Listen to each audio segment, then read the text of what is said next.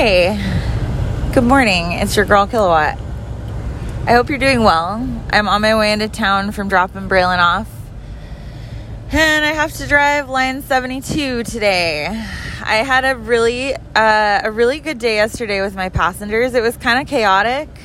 There's a national bus driver shortage, which is fun when you think about the fact that we're necessary for existence, and everybody's panicking and talking about the fact that there's not enough bus drivers, but also puts a whole lot of perspective on the simple fact that we're not allowed to strike or demand different working conditions based off of our power to strike because our union gave it away. And part of me wonders, like deep down, I wonder if we have grounds for like a lawsuit. It just seems that when you have a union, the last thing you should be doing is going backwards. Like, I know that we had a pension, but because of our union negotiations, they backtracked and now we've got a 401k, which is something that they fought hard for. So I'm not sure why ATU lost the pension. Not really sure how that works, but seems kind of fucked up. So that being said, I was only thinking about that this last week because on Sundays I run line 8, and where I lay over at the back end of Winchell near Carl's Jr.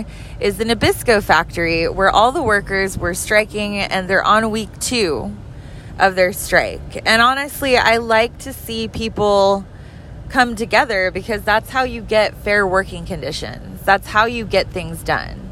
When you show that you are an essential part of the business that's operating and paying you for your employment, they have a tendency to undervalue you. And so when you show them how special you are by simply refusing to go along, just say, no, I'm not going to fucking do that. This is my line in the sand. Like back in the day, before the Triangle shirt fires, they had, that was like back in the industrialized age where they had factories and immigrants working for like $3 a week, but they were working 10-hour days and making, pennies.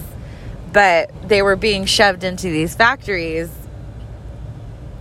with oil-soaked clothing and lamps and lots of really dry linens because they were in the midst of, making Triangle shirts, which is like a style back then, where it's like a detachable t-shirt that you could tuck in a corset so it looks like you're wearing the full garb of the long dresses.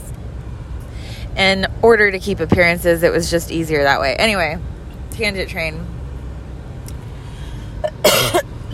Sorry.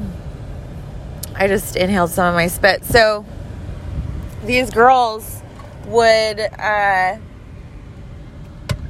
go into these really unsafe working conditions. They were maybe about, anywhere between 12 to 17 years old. Young immigrant girls from Ireland. Their parents were first generation immigrants to America.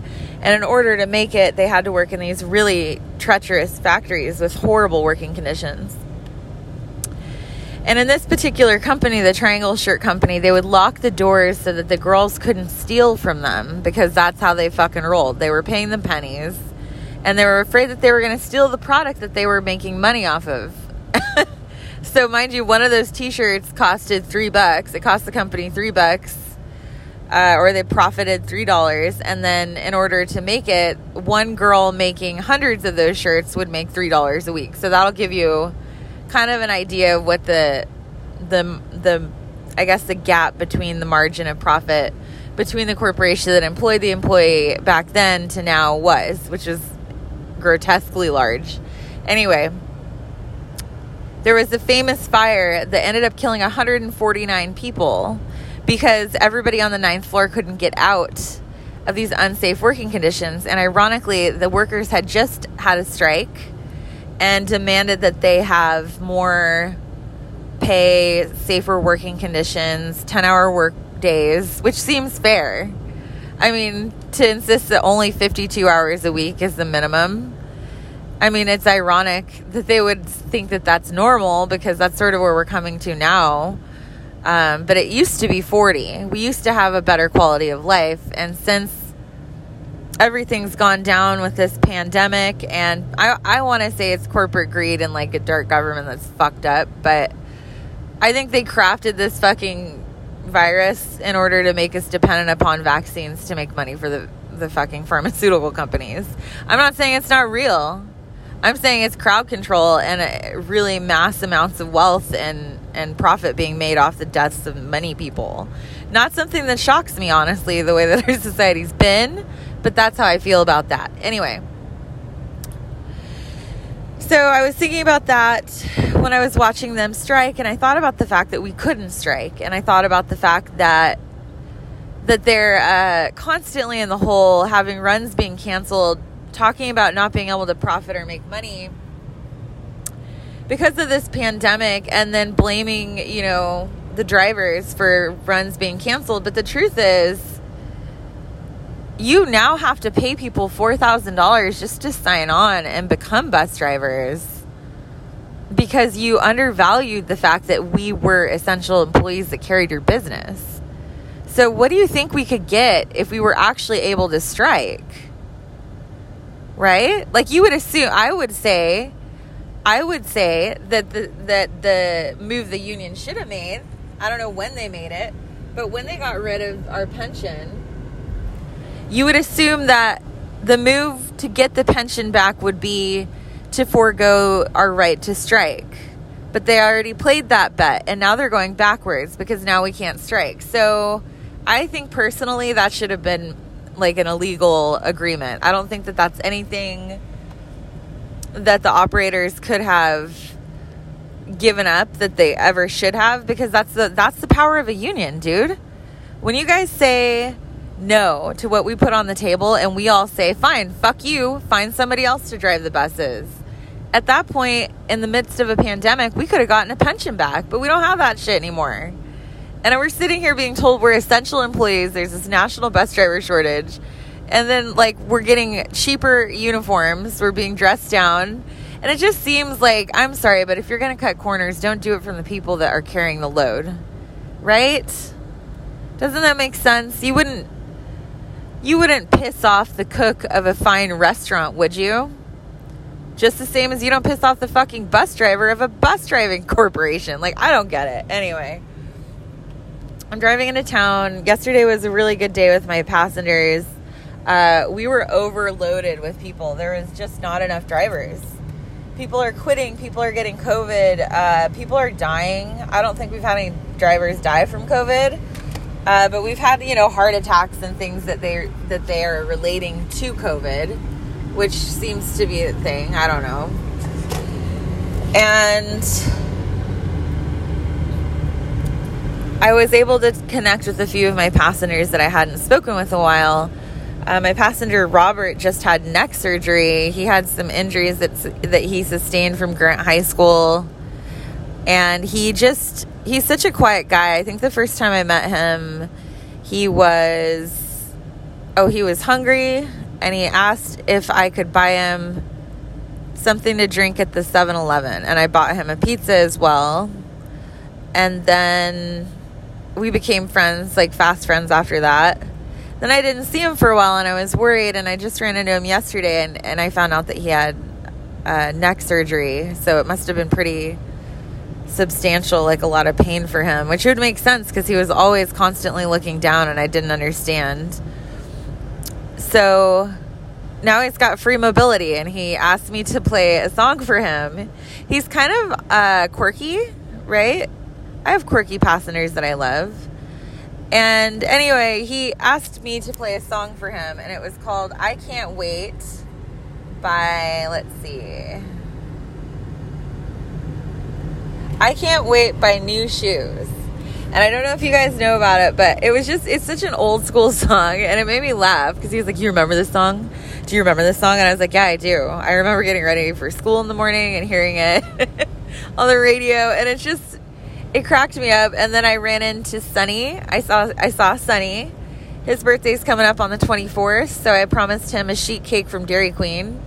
He said he's never had one, and he's going to make the entire month of September his birthday month. Sonny said he's doing much better now. He got into some dark spaces for a little bit, but he's good to go. And I just like him. I like his fucking renegade attitude, his little rebel spirit. So there's that. I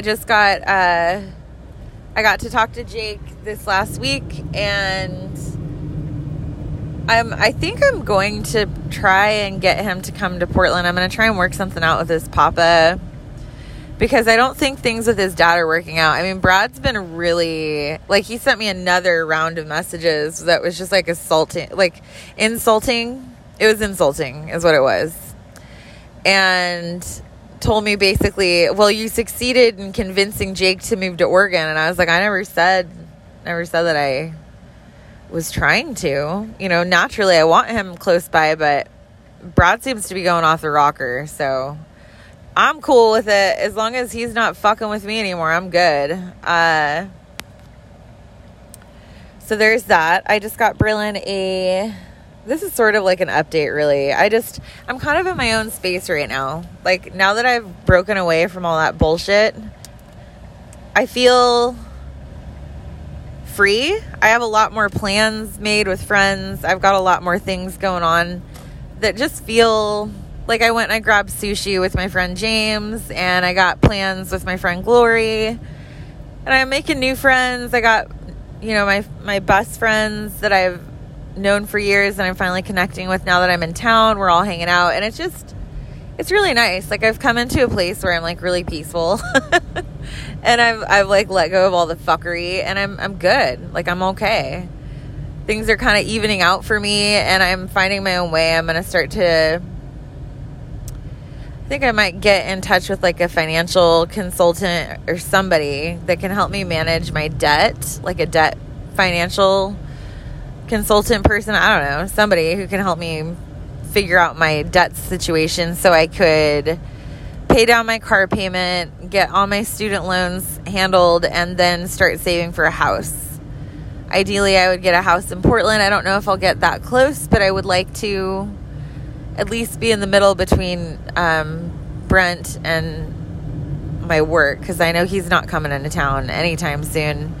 Him and K2, I guess, are talking about getting a house with a farm. I don't know how realistic that is. That's just something Braylon said. She's like, we're going to get a house with a farm. And I'm like, okay, cool. Like, I don't know what that's about, but good for you guys. And fuck you at the same time. Anyway, I still hate you. I do. I don't hate Brent as much as I hate K2, but, you know, it is what it is.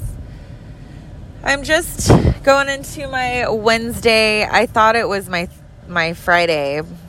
So that's fun. Guess it's my Thursday. Tomorrow's my Friday. Anyway, long story short, I got a lot of shit going on this week. Braylon starts school next week. I'm kind of scared. She's going to be starting in a new school, which I was kind of very much against.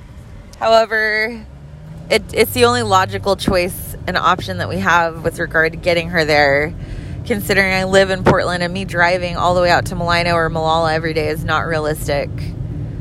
So at this point, the compromise is Beaver Creek, so I could at least just drive her, you know, to Clark's in the morning if I have to.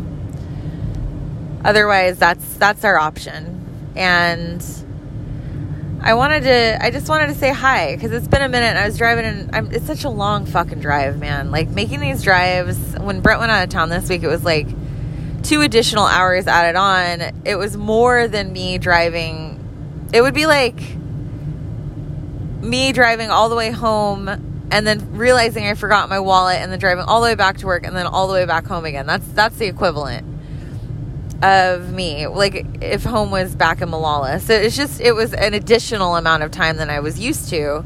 And so at that point, I just got fucking tired. I was like, dude, I would at least need to do something productive and like update people on my fucking podcast. But I don't know. I'm doing really well.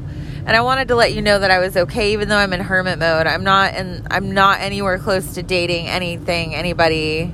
Don't want to do that. I'm good. I'm just going to focus on me and my kids and just being happy and getting my shit together, because that's all I can do. I hope you guys are doing well, and I'm sure I'll talk to you soon, okay? Thanks for hanging out. Love you. Bye.